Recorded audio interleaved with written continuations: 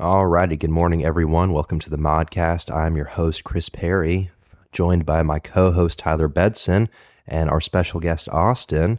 Gentlemen, what kind of animals do we feel like this evening? Feeling a spider this evening. Okay, and why is that?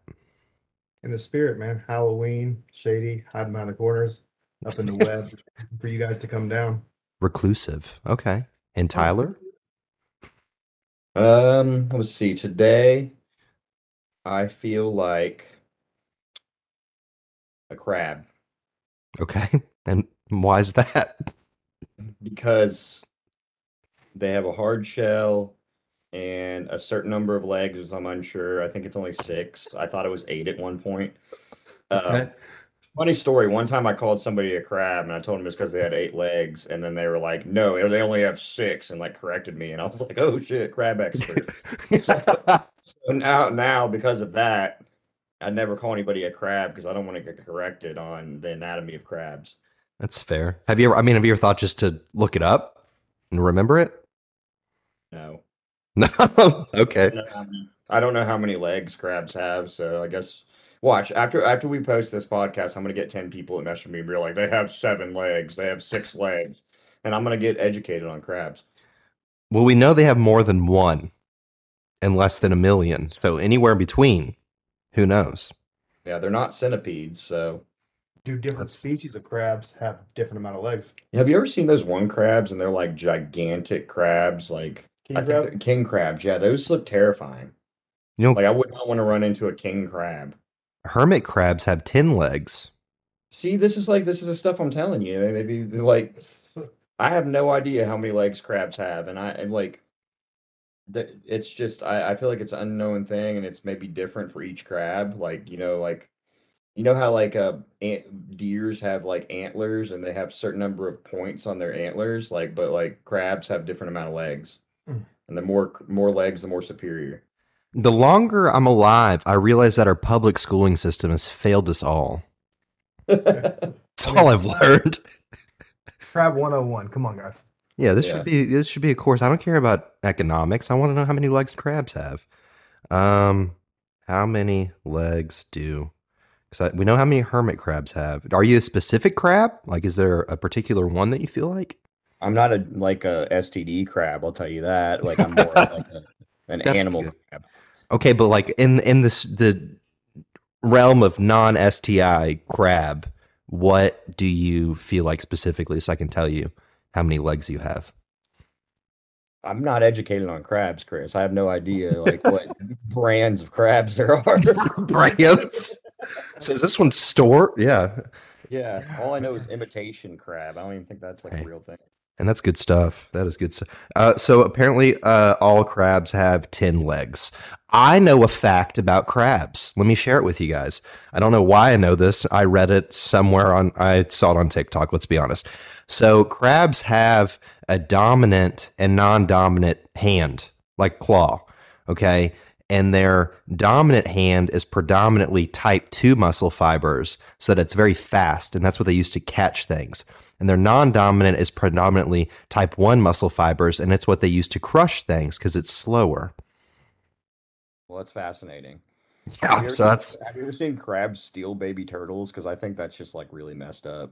I've Have you never ever seen those seen that. videos? Like it'll be like baby turtles like going to the ocean for the first time, and there's like just crabs popping up and stealing them and then eating them. Dude, that sucks. Crabs are savage animals, so that's not something I would ever want to be involved in. Like, I don't want to be a crab. Actually, like I But said I wanted to be one, now I don't. okay, I've so thought about this. you've talked yourself out of it. So now what do you want to feel like? What kind of animal? Octopus. Okay. Okay, back to numerous appendages. Yes. Any of them legs in this case, or are you just all arms now? All arms. All arm octopus. I like this. A 180. Okay. Um, I I feel like a chinchilla. No, I feel like a wombat, a baby wombat. Have you ever seen those? Look them I'm gonna up. What? About to. Look them up because they're pretty cool. I kind of want one. I don't know if legally you can own one in this state, but I'm gonna try. These look horrible, dude. Look like a cheap guinea pig. It's Yeah, like something that's like what I. that you would find in a horror movie, and it grows up and just like eats everyone. Like, what That's what is I. this? That's what I feel like. I feel like like a cheap guinea pig. Why did I get these ones? You Did read you? it. He found a Okay, hairless so one. he typed in wombats and his look normal. I typed it in and it looks like a genital. Do I think it's just I listen, I'm not accusing you of looking up weird shit in your free time, but I think Google is just trending towards what you're used to looking for. Yeah, probably. Like, you look up some strange things, you probably appreciate these pictures of weird looking wombats that look like humans. So this Yeah, guy's weird. He's gonna like this shit for sure. He's gosh, gonna be into that. Okay. let's Well, get started. yeah, so here we are, guys. So we have a special guest, Austin, whom is an owner of Clinical Labs, the founder. And as we all want to discuss supplements and the ins and outs of the industry, as it's not really ever talked about, the age old question that we all are dying to know, Austin, is creatine a steroid? Creatine is in fact not a steroid. It is an amino acid. Shit. All right. Well, that changes things for us all. So creatine is not a steroid. That's the entire podcast. Thank you guys for listening. That's all I've got. Tyler.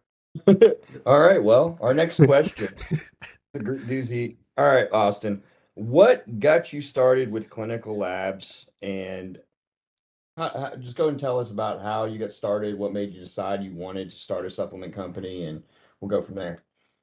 Yeah, sure. So back in 2014, 2015, I was a manager at a supplement chain. And as I looked through supplements, as many people did, started trying new things, um, I noticed that I was taking ingredients that were oftentimes low dose or not even labeled. You didn't know exactly what you're taking or how much was in anything. I noticed that certain things would stim me out quite heavily. Other things would give me a pump, and I really didn't understand why. And as I looked at labels and such, it really didn't explain why. You had great marketing, but very little facts when it comes to ingredients, ingredient usages, and dosages. So back then, I believe the only brand that I would consider reputable, that's still probably one of the top brands today, is NutriBio.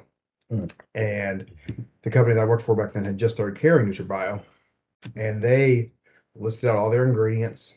They had dosages with science. So in other words, this ingredient goes with this ingredient, and it's synergistic for this reason. And they were loaded, they were great products, and kind of looked at that and realized the industry, at least at the time, didn't have anything like that. It was few and far between. So we kind of put our heads together, Ted and I at the time, and got going with clinical labs. And now in 2022, going into 2023, we see a ton of companies that are clinically dosed, carrying good quality products. And that's what I love to see.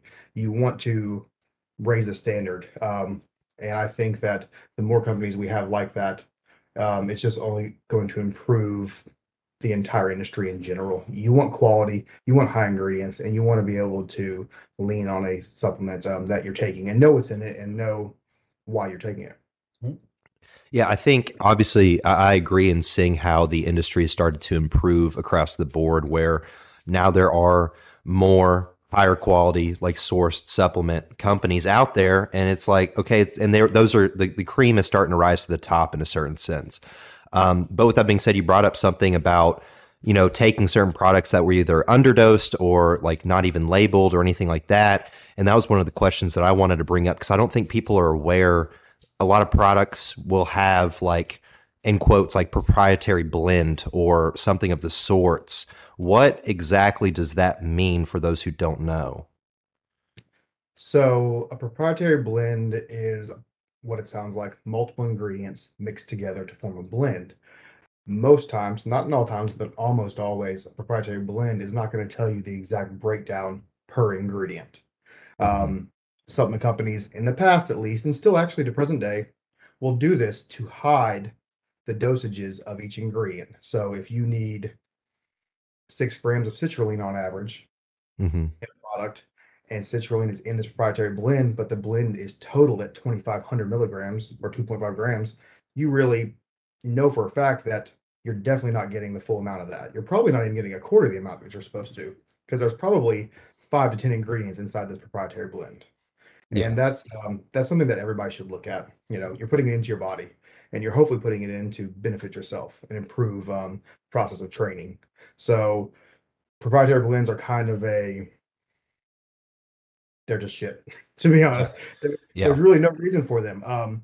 Some people will say that it's to hide um, the amount of each ingredient because it's their style of blend, if you will. But in reality, it's not. It's because they have multiple ingredients in there that are underdosed. Yeah. Yeah. My thoughts on it are like kind of like why would you hide your ingredients? What's the reason behind that? So, whenever I became formulator for clinical labs, that was one of the big things we discussed is we wanted to make sure it was products in set doses that we knew were clinically, proven to work. So I believe if you're trying to hide what's in your products, then you're not being fully making your consumer fully aware of everything and how it works. And that's what we want to do. And that's what I think every company should do is make sure that their consumer knows that they're getting quality products and quality amounts of each certain ingredient so that it works. Yeah. I mean, And just that ultimately, go ahead. real fast. Hmm. It also gives you the ability to compare, right? There's so many brands out right now. There's so many Yeah. companies. Now I can walk into any supplement company, be it Next Level or whatever, and look at multiple products and say, okay, well, I'm looking for something that's geared towards pump. So if I'm taking a pre, then I'm going to say, well, this has got citrulline, this has got agmatine, this has got L-norvaline, this has got beetroot extract, whatever you're looking for, and then you can compare dosages and ingredient breakdowns, so you can tailor your products to what you want to take and how you train. And I Yeah. think that everybody should, in theory, break down their products efficiently like that. Yeah. It's like it shouldn't be something that you should hide as a company. That's not something I've ever understood. Not that I could grasp it back in the day of the Jack 3D days when they would do a blend so that the FDA couldn't batch test them so often, right? But now it's like I think we've surpassed the days of meth in our pre-workout, so why not label everything that you got in there, you know? Yeah, What? that's kind of the same thoughts I have is like make sure that you're making a product that you are proud of and that the ingredients in there are substantial enough for somebody to get results. So that kind of leads me into our further question, which I know Austin is behind the scenes. He's the one that go ahead and like we kind of tell him what products to make, what we want in them, but then he is in charge of making sure that he finds the ingredients, finds a provider, finds a producer, finds somebody to produce the whole product from start to finish. So my question, and a lot of people are questioning lately, is why are supplements going up in price? So, for most people that don't know, a vast majority of raws, if not honestly all raws, come from China. And with everything that's happened starting in 2020, obviously to present day, you are looking at multiple factors within products, quality and then pricing. So when the whole globe goes into a shutdown, we'll call it, because of a virus, the effect of that is obviously going to affect manufacturing, which we've now seen across the board in inflation, right? So when all of our raw materials are manufactured in another country, it only makes sense as to that country happens to shut down harder than pretty much any other country. Mhm. Where are we going to get our stuff? We're not. So therefore, supply and demand, cost goes up. Said country comes back and it's finally manufacturing again, but it can't keep up, right? Because it's already behind. It shut down for 6 months, 12 months, however long it was. So now we're literally just seeing a bump because there's a greater supply for those ingredients now. That really is what it comes down to. Um, Along with shipping costs, shipping costs from China, I think went up like roughly 40%. No Oof. reason. It just did. So the product that you were buying, well, let me start this way. The 25 kilo drum that you were ordering of an ingredient that originally cost the manufacturer $1,500 is now costing them $3,000 or $3,200. So, and that's one ingredient. And if you have products like ours that have, sometimes 10 plus ingredients in there, that's a big jump. Yeah. So manufacturers had no choice but to raise prices, which is why we've seen kind of a price increase across the board. And not to rant, but it's also another thing where I feel like more manufacturing should, or I'm sorry, more raw materials should be manufactured within the U.S. as well. But that's could be a topic for another day. Yeah. No, I agree with that too. But it's also like you've seen, and I think it stands to the morality of certain companies. You've seen some companies like Clinical not hike their prices through the roof, and then you've seen others try to take advantage of it, right? So, 100%, yeah. And that's one thing that me, Ted, who's the other owner, and Tyler all talk about all the time is how much is the product and how much can we sell it for and not joust the customer, cause anybody to pay extra. I mean, I want to have a quality product at an affordable price. That is always my goal whenever I come out with something. I do not want anybody to overpay.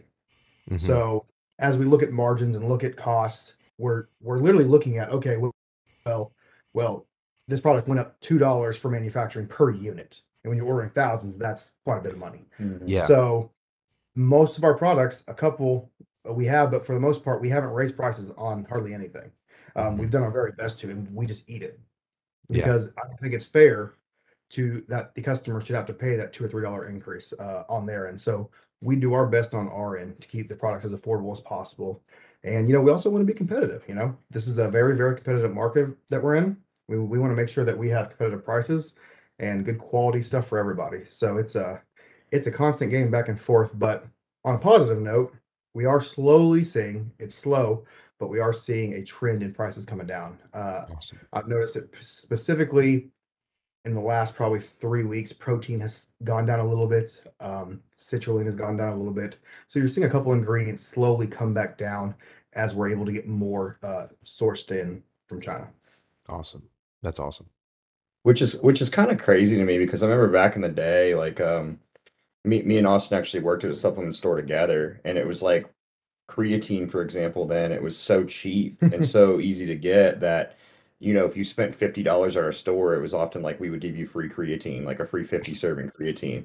And Yeah. now it's like creatine for 50 serving is like $21, Yeah. which, is like a 300% price increase from back in the day. Yeah, and I mean that's happened over the course of probably, I don't know, 12 Yeah. months. You know what I mean? Like it Which has, which has led to, we see stuff with people faking creatine or selling fake whey isolates even.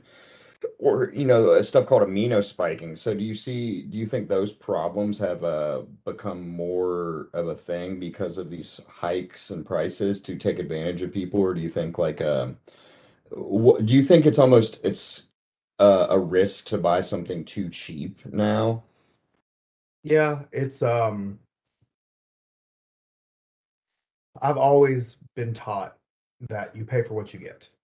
And there's nothing wrong with shopping for deals, and there's nothing wrong with getting a bargain on something. But if something is priced extremely low, oftentimes it's too good to be true.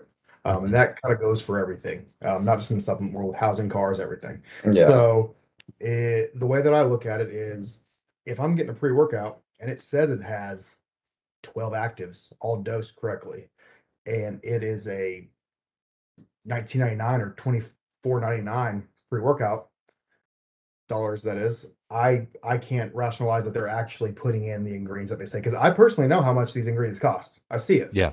Yeah. So you're paying $25 for a pre-workout that everybody, literally everybody else, is charging somewhere between 40 and $50 depending on the person and the company. And you're telling me that you can sell it, make a profit with the same ingredients for 25 bucks, so for half the cost. I doubt it. So either you're not making any money or you're lying somewhere. Yeah. Yeah. It's like I hear that and I would say like in my brain of buying supplements for the last decade, like I wouldn't pay less than $50 probably for that pre-workout in all reality. That to me sounds like the right number, right, for market. But then you see stuff like that. But going back to we were talking about amino spiking, again, something I don't think a lot of people really know what that is. Can you guys explain that to the audience? Yeah, go ahead. Yeah. Yeah. So amino spiking is basically where a company will add in stuff like leucine and other amino acids to make it seem like it has more protein content than it actually does. So in a way, it becomes a cheaper quality. It no longer becomes fully a whey isolate, and it allows the company to get the product in a way for cheaper, but still sell it as a, full protein packed product, which in a way it's a scam. Hmm. So you're actually not getting the whey isolate that can be used for, nutritional purposes, but you're getting something loaded with more amino acids, which is what companies will do to bypass, creating a quality product, which companies have been sued for this before. They've gotten in trouble for this. Like I think there was one back in the day, Intech got in huge trouble for that, if I recall, and there's been quite a few other ones, but it's, there's some companies that I see selling protein, and I'm like, ah, that's a little too cheap to be a protein, that's quality. And in a way, I kind of get concerned. Like if a client of mine tells me they're using something, I'm very strict on the proteins they can use. Like I, of course, like I want people to use clinical labs, but there are other proteins I allow them to use Hmm. because I understand that some people have preferences on flavors or what they prefer, what digests best for them.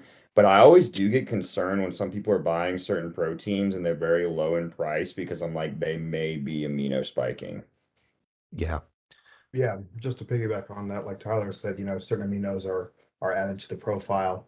Um, and when it's tested, it's going to come out as 25 grams per, but in reality, it's not actually 25 grams of actually whey isolate. They're using fillers, more or less cheap amino acids to boost that number. And multiple large companies have actually gotten in trouble. It's been some time, to my knowledge, probably close to 10 years now, but multiple large companies got in trouble for it. And it was pretty prevalent for a while. So, like Tyler said, you're going to see these companies and they're going to oftentimes try to compete at a much lower price. And every now and then, you might get lucky, but for the most part, there's probably something fishy going on there. So I Yeah. would always make sure that we're looking at, and also check the labels. Make sure that that first ingredient is in fact whey isolate. There's a lot of companies that will call a product an isolate, but when you look, isolate is just one of the ingredients, and there's also concentrate in there. So it's not as pure. It doesn't mix as well. It doesn't digest as well. It's not as easily absorbed in the body. So make sure you're doing your research as well. I think also again for the listeners, for those who don't know, because we do have a lot of like beginners, people who are just getting into fitness, kind of breaking down each type of protein that you would see in a protein powder potentially, and then also kind of like I guess the purpose of those or like the benefits of them. If you could just like very quickly synopsize those. Yeah. So I mean, just real briefly, you're going to have an isolate, which is probably my preferred. Anybody that has lactose issues oftentimes will take an isolate. It's just extremely pure and refined, right? So certain levels of refinement are what make up different levels. So a concentrate is not going to be nearly as pure and refined as an isolate. Nothing wrong with a good concentrate, and a lot of people can handle concentrate just fine. But for me, as I've gotten older, my body doesn't handle dairy Hmm. nearly as well. Yeah. So I actually have to use an isolate. I don't have a choice. Otherwise, you know it. So with that said, isolate's probably what I would consider high end and my preference. Concentrate's a great solid protein as long as you're able to digest it properly. And then you have got your casing, which is going to be your slow releasing protein that some people will use at nighttime, and they feel that it helps with recovery better. That's all personal preference to me. And then you got multiple blends. You have some people that do use a whey isolate and a concentrate mixed. Hmm. Certain products for baking and stuff are going to be geared farther away from isolate because it doesn't mix quite as well. Gotcha. So, and then you also can look for different ingredients with consistency as well. We try to put as few um, inactives in ours as possible to keep it as pure as possible. I've never understood. I've personally have never understood the casein before bed like methodology ever because to me, and again, I grasp the idea, but it's only just given me like horrible bloating and GI distress from having. Well, that's the thing is like for me, it's so much dairy based because of like I think of it like cottage cheese or whole milk. But in a way, like it's good for somebody that's starting a diet, because it digests longer. It takes longer to digest, so it keeps them fuller longer. So I can Hmm. see the purposes behind that. But as far as like, I would almost rather have a client have a whey isolate and, something else with it, like, Hmm. some peanut butter or some unsweetened almond milk or something like that to help it digest slower Yeah. rather than have a casein protein because I do feel like that digests just horribly for me. Yeah. Um, I kind of fell into that gimmick when I was younger, but I don't really often tell people to use a casein these days. Yeah. Do you guys like cottage cheese? No. No. Tyler? It's okay. I used to eat it all like, back when I first started bodybuilding and I would do it as like my late night meal with some pineapple. Good And I choice. always felt like that was good. Or, I'd mix it up with some peanut butter. But I don't think I've ate cottage cheese in honestly about like 6, 7 years. Do you prefer large curd or small curd? I think a small curd. I'm pretty I'm a sure I large always, I'm a large curd guy, but we can disagree on this one. yeah, I guess it's okay for this time, but Yeah. We'll talk about it more later, but yeah, anyways, I just fight thought us I'd in ask. equal Yeah. manner. um But no, I think that's a lot of good information because again, people don't know these things. Like I didn't know a lot about supplementation until I, like most bodybuilders, managed a GNC, and then I learned a lot of things at that point, right? Um, but I think that's one thing too is like I've seen a lot of companies coming out and having, and we'll talk about this too. They immediately have 85 quote unquote sponsored athletes that are really ambassadors, and their entire product line is just proprietary blends. And it's like a get rich quick gimmick, is what it feels like to me, but I could be wrong. Yeah. So they're obviously, if you're using a prop blend and you're not putting in significant amount of each ingredient, it's going to be significantly cheaper. So you can afford more athletes, whether it be paying them a free product or paying them coupon code, salary, whatever the case may be. So it's definitely cheaper and you will see it. But thankfully, and I'll always try to give a silver lining and be positive. The industry is as a whole moving away from that, and it's Yeah. something that is a necessity. But unfortunately, you do see stuff like that. They'll pop up, they'll put a little bit of money into it, get a bunch of athletes behind it, and try to take it off. But it'll be short lived. If you're going to start a business, at least in my opinion, you want something that's going to be around for a long time. It's going to grow, and it's going to have a solid reputation behind it, Yeah. of honesty and transparency. So I don't feel that a company that does those things is probably going to last too long from a proprietary blend standpoint, at least. Yeah, like we said, the cream rises to the top. I just think ultimately it's like we're in an industry now where again we are having so many people joining the fitness industry like on a daily basis that a lot of people are just misinformed. They just don't know. They think protein powder is protein powder and pre-workout's pre-workout, and they just buy whatever their favorite influencer tells them to buy, And that's how these companies are able to kind of get in, scoop up what they can and get out.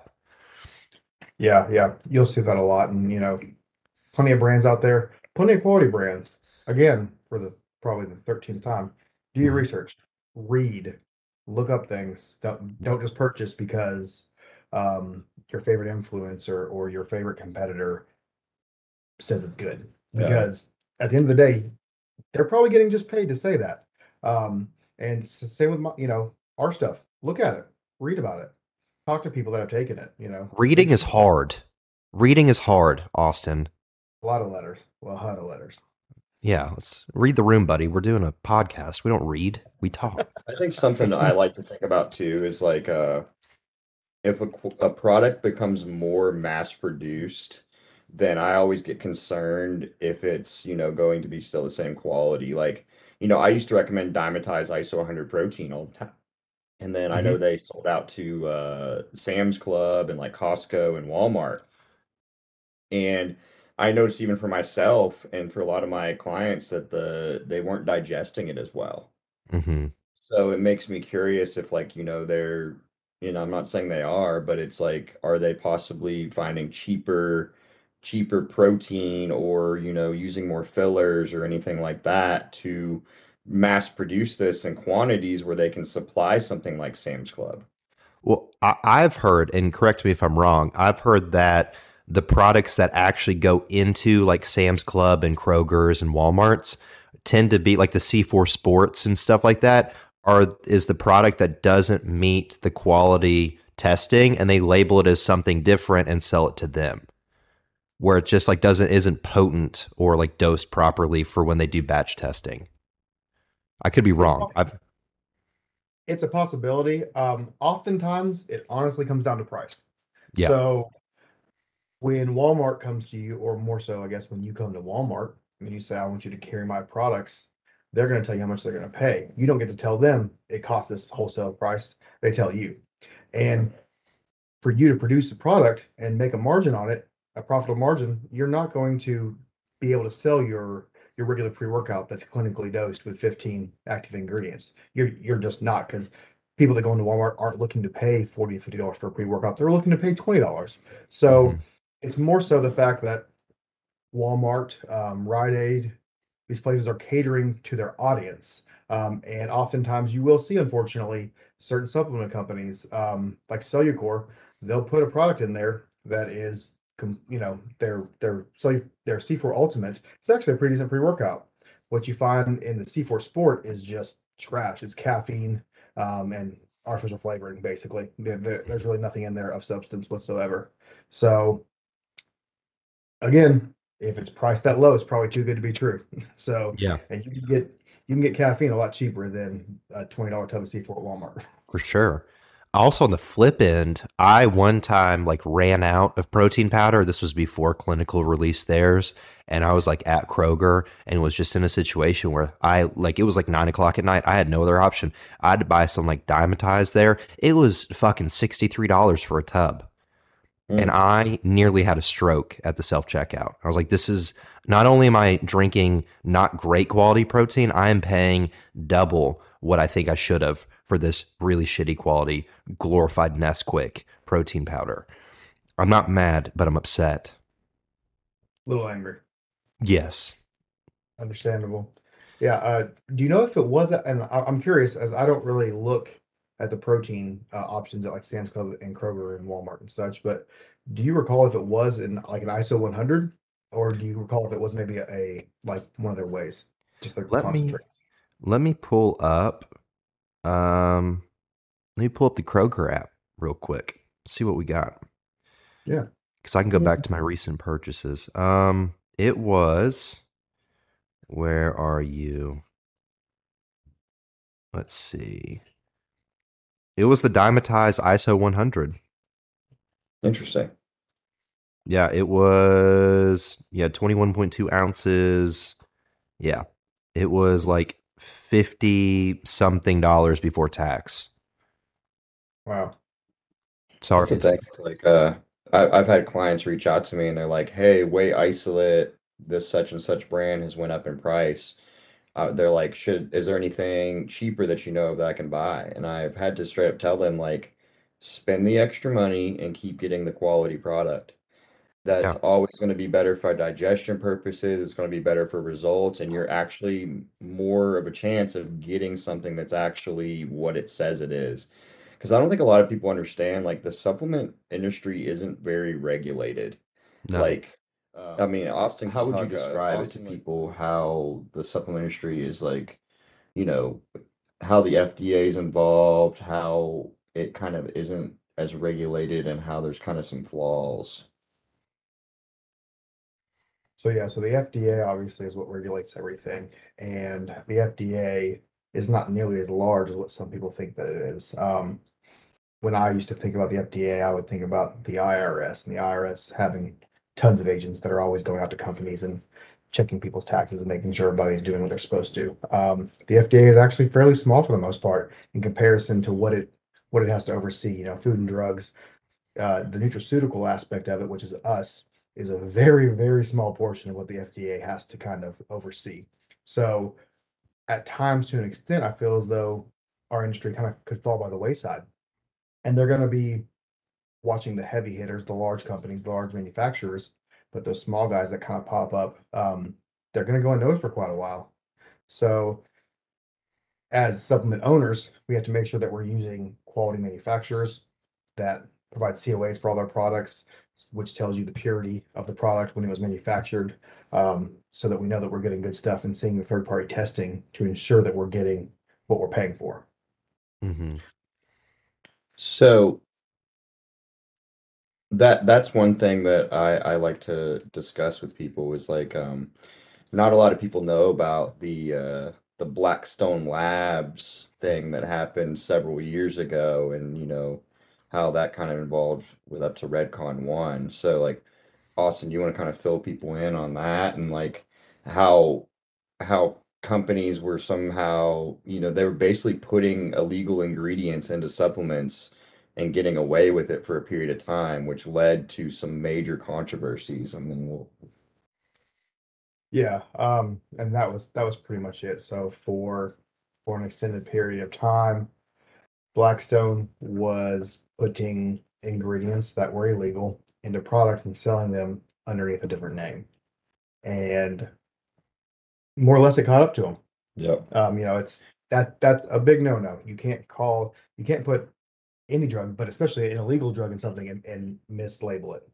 So, not to mention the fact that they made millions upon millions of dollars off this, right? So it, as most things do, going through our court system, it took quite a bit of time, but the owners ended up having to do, and I follow both the owners, Aaron Singerman and PJ Braun, and both of them, I think are pretty intelligent businessmen. I think that this is one thing that they just didn't make a good call on, and it happens, and now they're paying the price. And I almost feel as though they were set as an example, because I can't think of another time when a supplement company CEO has been sentenced to federal prison. Hmm. So this is one of those things where I think they were originally looking at up to like 15 years. And I want to say that they're on 5 years right now. Good behavior could be cut down even shorter, maybe. So, but they're having to do jail time for selling people illegal drugs as something else. And as much as I hate to see it, I think that it's kind of a warning to everybody. And it's something that you have to really consider when you are choosing a brand. Fortunately, Blackstone Labs is, from what I can tell, good to go now. They don't dabble or mess with any of that stuff. Redcon 1, same thing. Redcon 1 is actually a completely separate brand that has nothing to do whatsoever with Blackstone, after the partnership between those two fell out. But it's wild, man. I mean, 10 years ago plus, but at least 10 years ago, it was the wild, wild west. You kind Yeah, I of mean, put what you wanted into products and did whatever you wanted. yeah, it was like, I mean, we all know what Jack 3D was about. At 14 years old, I was taking meth, didn't even know it. It was awesome. Or like the other one was Jekyll and Hyde. If you took it together, it basically mimicked PCP. Also a Yes. great time in my life. Awesome workouts. Can't get that anymore. You know what I mean? Like, shit's crazy. You gotta think about that. Like back in the day, like you could basically buy just street drugs via pre-workout and nobody questioned it as a problem. So a little clarification on that. DMAA is what was actually found in Jack 3D, which is Meth. I don't know that it has the same molecule set up as meth, but it's a great ingredient. Yeah, And man. if, Yeah. if anybody's taking any pre-workout that has DMHA, think about doubling that feeling. Yeah. Mhm. It's intense in every way. And if dosed and done properly, it could be a really good ingredient. But there was a company, and I could be wrong about this, so please don't quote me. But there was a company, and they had a pre-workout called Craze, Yeah, remember and that. that product did in fact have traces of methamphetamine in it. And I actually, Yes. unfortunately, didn't get to try that product, but multiple friends that did, and they said that it's obviously the best pre-workout that they've ever taken, For because they were sure. taking literally meth. But yes, those days of crazy ingredients are slowly becoming long gone. The FDA is kind of getting ahead of them in the sense of just not banning them out the gate, but immediately within a year of them coming out, for instance, being labeled gray area. So DMHA is actually not illegal. Okay. DMAA, I don't even think is actually technically illegal. I could be wrong, but I'm pretty sure it's still not technically legal. But you use that in your products and the FDA catches you, it's not going to go well, because they're basically saying, hey, it might not be illegal, but we're telling you don't use it. Yeah. I know of one brand that exists still where they sent a bunch of samples to the gym I was managing and to like put out, and I took them home, and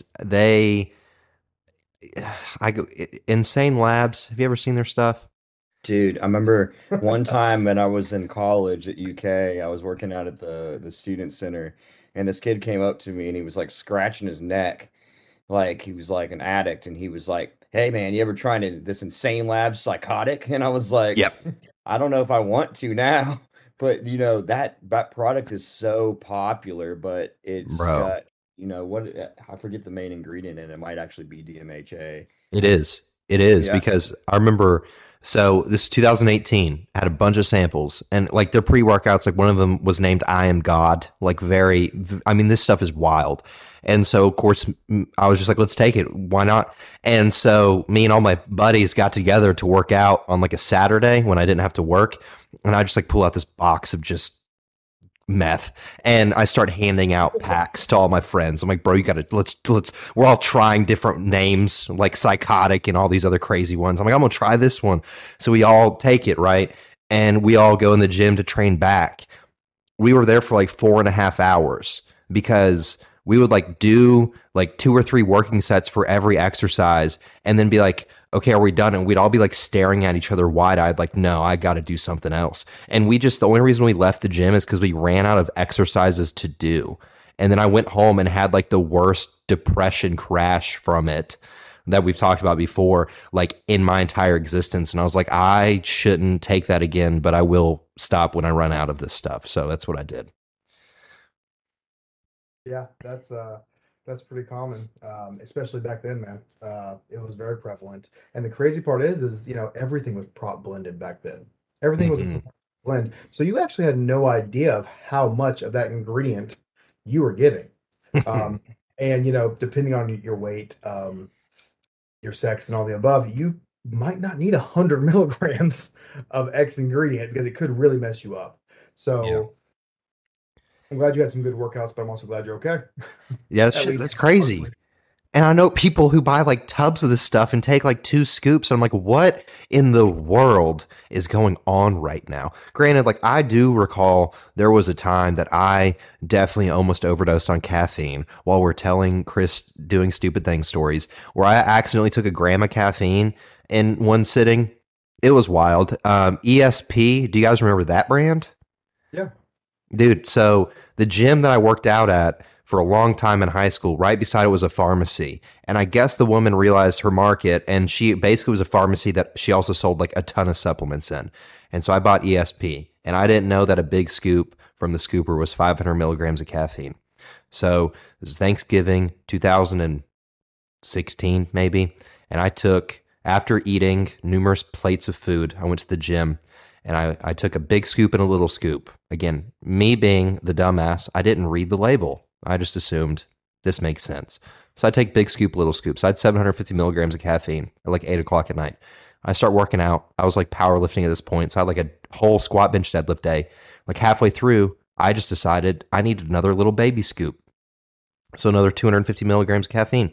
So I did that and got done with the workout. And on the way home, and this is in West Virginia, so it's 15 degrees outside, I started getting cold sweats. And then I started vomiting profusely. And then my ears rang. And I stayed up all night just staring at the wall while my ears rang. So that's another stupid supplement story. Guys, read the label and how much caffeine is in every scoop, please. Yes, please do, because caffeine doesn't create energy. It blocks the receptor that tells you you're tired. So that is very important, and you don't want to be blocking something that's telling you that you're, hey, calm down, slow down, chill out. So you kind of took that to the next level, and Per it's usual. because Yeah. it's Yeah, per fine. usual. I would say like in any case, I'm going to tell you this also, guys. If you are having to like double scoop any pre-workout, it's probably time to take a break. As someone who's done that a lot, it's probably time to take a break. I don't have to do that now, but in the past when I was like 18 and Well, stupid. I'll tell you, all those things that Chris did in the past have made him dress like Jeffrey Dahmer today. So, He's been waiting to say this whole time. A whole podcast. This whole time. I mean, it was a pretty good delivery. I'll take it. Oh man, I've been waiting for that. That was perfect. That scratch your itch. You feel good? I was like, oh yes, yeah. Oh yes. Got pumped now for doing that. Like, But yeah, guys, if we've learned anything, real quick, read the labels, know the how much caffeine's in your pre-workout, and know what is actually in the product. And it wouldn't hurt to do a simple Google search of the products that are in it to understand like what each thing is doing. Um, Another quick question, Austin, because it matters a lot to me. Can you overdose on creatine? Asking for a friend.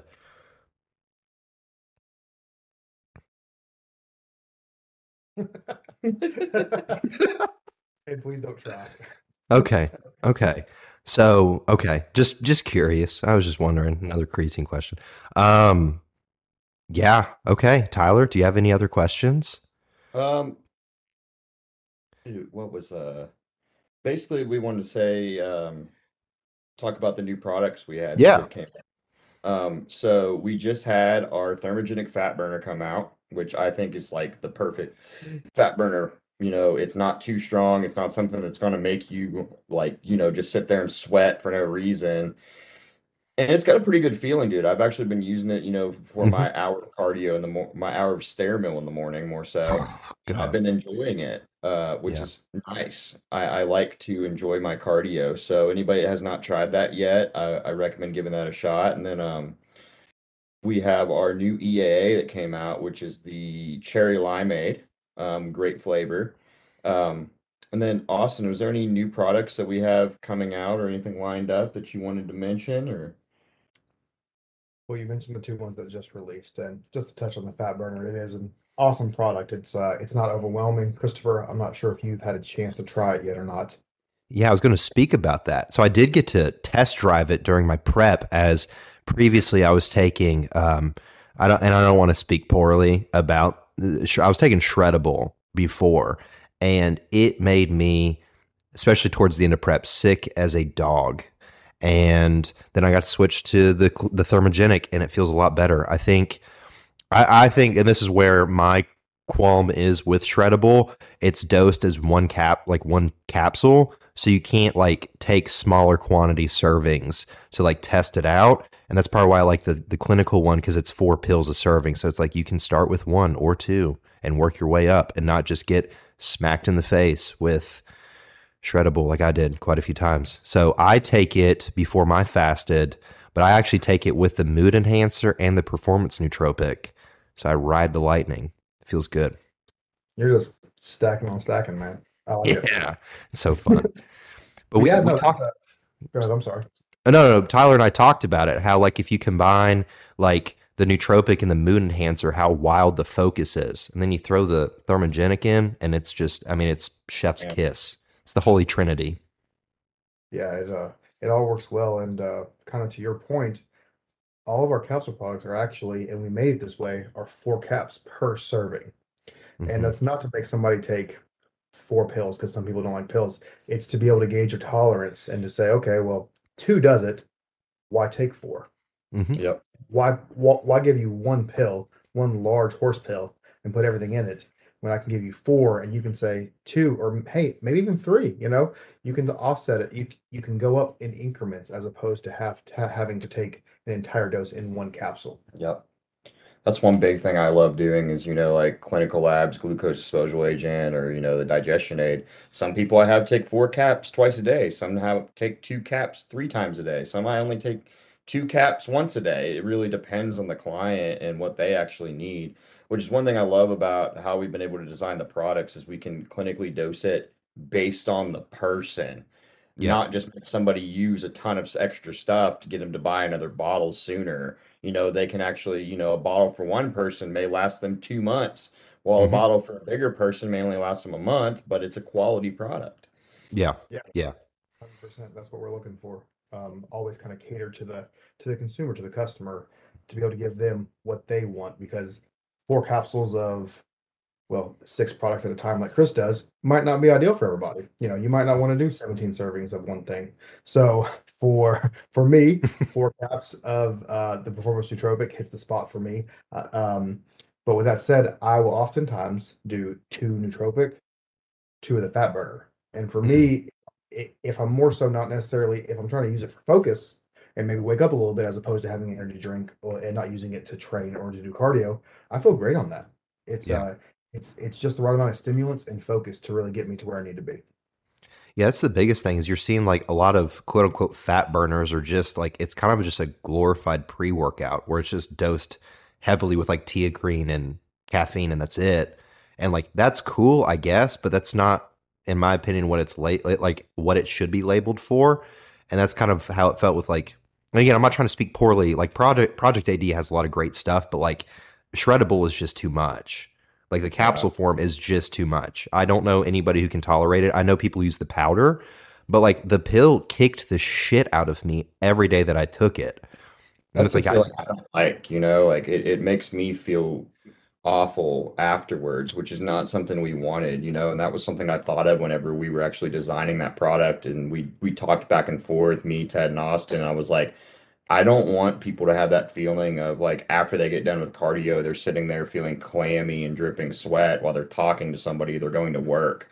It's not a good feeling to be at your workplace after you do cardio session for 4 hours afterwards, feeling uncomfortable because you're Mhm. still sweating Yeah. or your nose is running because there's too much pepper extract in it. And it's, we thought about that stuff because I'm like, as a, competitor myself, I want to feel good off the product and know it's giving me results, but I don't want it to have negative side effects, Hmm. which is what a lot of these companies, I feel like they're overdoing the product and making it so it's a feeler product more than like a results product. And it's more like, oh my God, that fat burner was so strong. And it's like, well, that's cool, but then you felt like shit for 6 hours. That's not what you want. You want to, feel good during the activity that you're doing and then be able to live a normal life after taking it. Yeah, because I mean, I was running into the issue, man. My central nervous system was like so fried where I would do my cardio and then just lay down in bed and have cold sweats for like hours. So it's kind of like defeating the purpose because I couldn't move. And then like I couldn't eat because I'd throw up. And it's like in this case, like I can take our fat burner and like I can still drink a cup of coffee after my cardio and not feel like I'm about to have a heart attack. You know what I mean? Like I can just like move about my day. So that's why like truthfully, I do think it's the perfect balance. Yeah, I would agree, and that's what makes it, you can put all ingredient, there are brands that throw the kitchen sink right into products, and they'll have 15 ingredients in a fat burner, 10 ingredients in a fat burner, and they'll all be clinically dosed, but all ingredients to an extent are synergistic. You don't want to Hmm. just put, okay, on a label it looks great because it's loaded with six different types of caffeine and this trademarked ingredient and that's all fine and dandy, and there is a market for that, but I want something that feels good when I take it. Hmm. I don't want something that's overwhelming. I don't want to train and feel like I'm on the old Jack 3D because Hmm. during my training session, it might be great, but I'm gonna go home and I might throw up, I might Hmm. pass out, or I might just feel like shit all day. And Yeah. to me, that's kind of not where we're at. We look at the ingredients, we look at the synergisticness of them, and make sure that everything flows well and feels good. And we try it. Yeah. Our manufacturers sometimes hate us because we'll go through five or six or seven different versions of something, and it takes, they know that if we're making a product from scratch, that it's going to take sometimes well over a year, 2 years to get a product done because we're going to try it multiple times. Tyler's going to try it, Laura's going to try it, you try it, I tried, obviously, Ted's going to try it, and we're like, I like it, but it's lacking here, but it's lacking there. Mhm. We need to tone this back, we need to bump this up, and that's something that you can only get from feel and try and years of doing it. Hmm. Well, I think again, it's a brand that's been built by people who care a lot, and you have a lot of people like all of the athletes who care a lot about what we're doing and like what we're trying to provide to people versus just like, I mean, I imagine like if you wanted to, you could probably push out like 20 or 30 SKUs a year of just kind of run of the mill bullshit, but that's not what we're looking to do. Yeah, yeah, no, that's not the goal. If we're gonna come up with a product, we would like it to be good, we would like it to be meaningful and actually have a real world use. There's no reason just to put a SKU out just to have a SKU out. But back to Tyler's question, I believe it was Tyler that asked. We do have some products. I'm not going to mention them just yet, but we do have some stuff that we're looking to launch in Q1 and sticking with kind of our competitor style theme that we have within the brand. It's a couple things that I think everybody's going to really like. That caters to the health of people in general, but also our athletes that take our products. So we're really excited for that in the next, 3 or 4 months. Hell yeah. I'm excited too. Trying to think of any other. Tyler, do you have any good questions other than the fork and spoon one that I will ask momentarily? Um, I'd say, Austin, where do you see the supplement industry going in the next 5 years? Do you feel like we're going to keep with this more clinical thing? Do you think that's here to stay, where companies are, having to live by a certain quality standard, or do you think the consumer is becoming more educated, I should ask? I do. I think that you're always going to have a majority of your total market that's probably not fully educated or as educated as they should be. But overall, I think people are wanting to know more with social media and everything. There's a lot more information out there, which can be good and bad at the same time. But overall, I think we're heading in a good direction. I think that we're heading into a direction of no proprietary blends, a direction of quality ingredients, and hopefully a direction of people researching and reading prior to taking products and doing comparisons to figure out what works best for them in their body. Yeah, I mean, ultimately, I mean, I'm just a person that I love the idea of like I can research and find things that help me get better, right? So I mean, that's what's always fascinated me about fitness and every like realm of it. But it's specifically, supplementation in this regard. It's like you can literally like look up sort of like, I won't say cheat codes, but like ways to improve performance or sleep or digestion or whatever you need to do, like insert problem you have, and supplementally there is probably a solution. You just have to like do a like 20 minutes of research to kind of figure out what that may be, 100%. And just for anybody that's wondering about Chris's obsession with creatine, he only takes 5 grams at a time. Only 5, so I'm natural. Yeah, yeah, you don't need it. 5 grams a day, and he looks. Yeah, that's it. Yeah, so it counts. So, and I haven't overdosed on it, so joke's on you guys. And he takes it up his anus. Yeah, it's far more potent if you go that route, is what I've learned. I can see it. I mean, your eyes are even more vibrant, man. Yeah, I mean, there's a lot more health benefits. My coat has gotten shinier, I'm Your yeah, wombat coat. yeah, it glistens a lot more. So I would highly advise that's the route that we all start taking. We're just gonna see a lot more probing images. Suppository creatine. Yeah, yeah. I'll let Chris do his own analysis of that. Yeah, I'll make a how-to video, okay, and we'll release that. Make sure you make it into a reel. So I'm going to teach you guys the secret of growth. But yeah, so Austin, we appreciate your time and a little bit more transparency on an industry that I don't think it's talked about a whole lot. Tyler, do you have any tidbits of wisdom to add to this? I would say the biggest thing is if you want to know how a product works or what the purpose of a product is or any ingredient that we put into your products, feel free to ask one of us. Austin, I, and Ted, and Chris are all very well versed on the product. So, if you message us and you're like, hey, what is, L-theanine for? Or why did you guys include, synephrine in the fat burner? Like we're there to answer that. That's what we want to do and make sure people are aware of like why we made these products, what the purposes are, how you can use them. If you have an issue and you're wondering like what could help you to maybe burn fat in a trouble area, I don't mind to tell you why the estrogen metabolizer was created for that, and not just to block estrogen for women. So there's multiple purposes behind a lot of products. So always feel free to ask me any questions about that. Yeah, I think people don't realize like all of these products like generally have a purpose, but because again, this was a company designed by people who are heavily involved in fitness, like there are other applications they can be used for. So it's like Tyler said, it never hurts to ask questions. If you're interested, want to understand how something works, ultimately, clearly, that's what we're here to do, is to educate and inform people. So obviously, with this being all said, please go check out Clinical Labs. They have a lot of really cool products. Like we've talked about a few. They have far more than what we've discussed. Be sure to check us out on Spotify, meaning us as in the Modcast.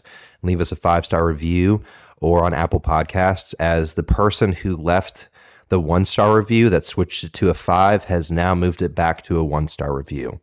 So leave us a 5-star. Who hurt you? Like, I just want to know. I just want to know who it is, because they started at a 1, or no, they started at a 5 and then switched it to a 1, and then we made that episode, and then it went back to a 5, and now they moved it back to a 1. So just reach out to us. I want to talk to you. So check us out. Leave us a 5-star review. That's really it. With that being said, anything else, guys, or is that all? Make sure that you do not clip your toenails on your front porch, and you do it inside your home. Yes. Preferably over a trash can is what we would advise.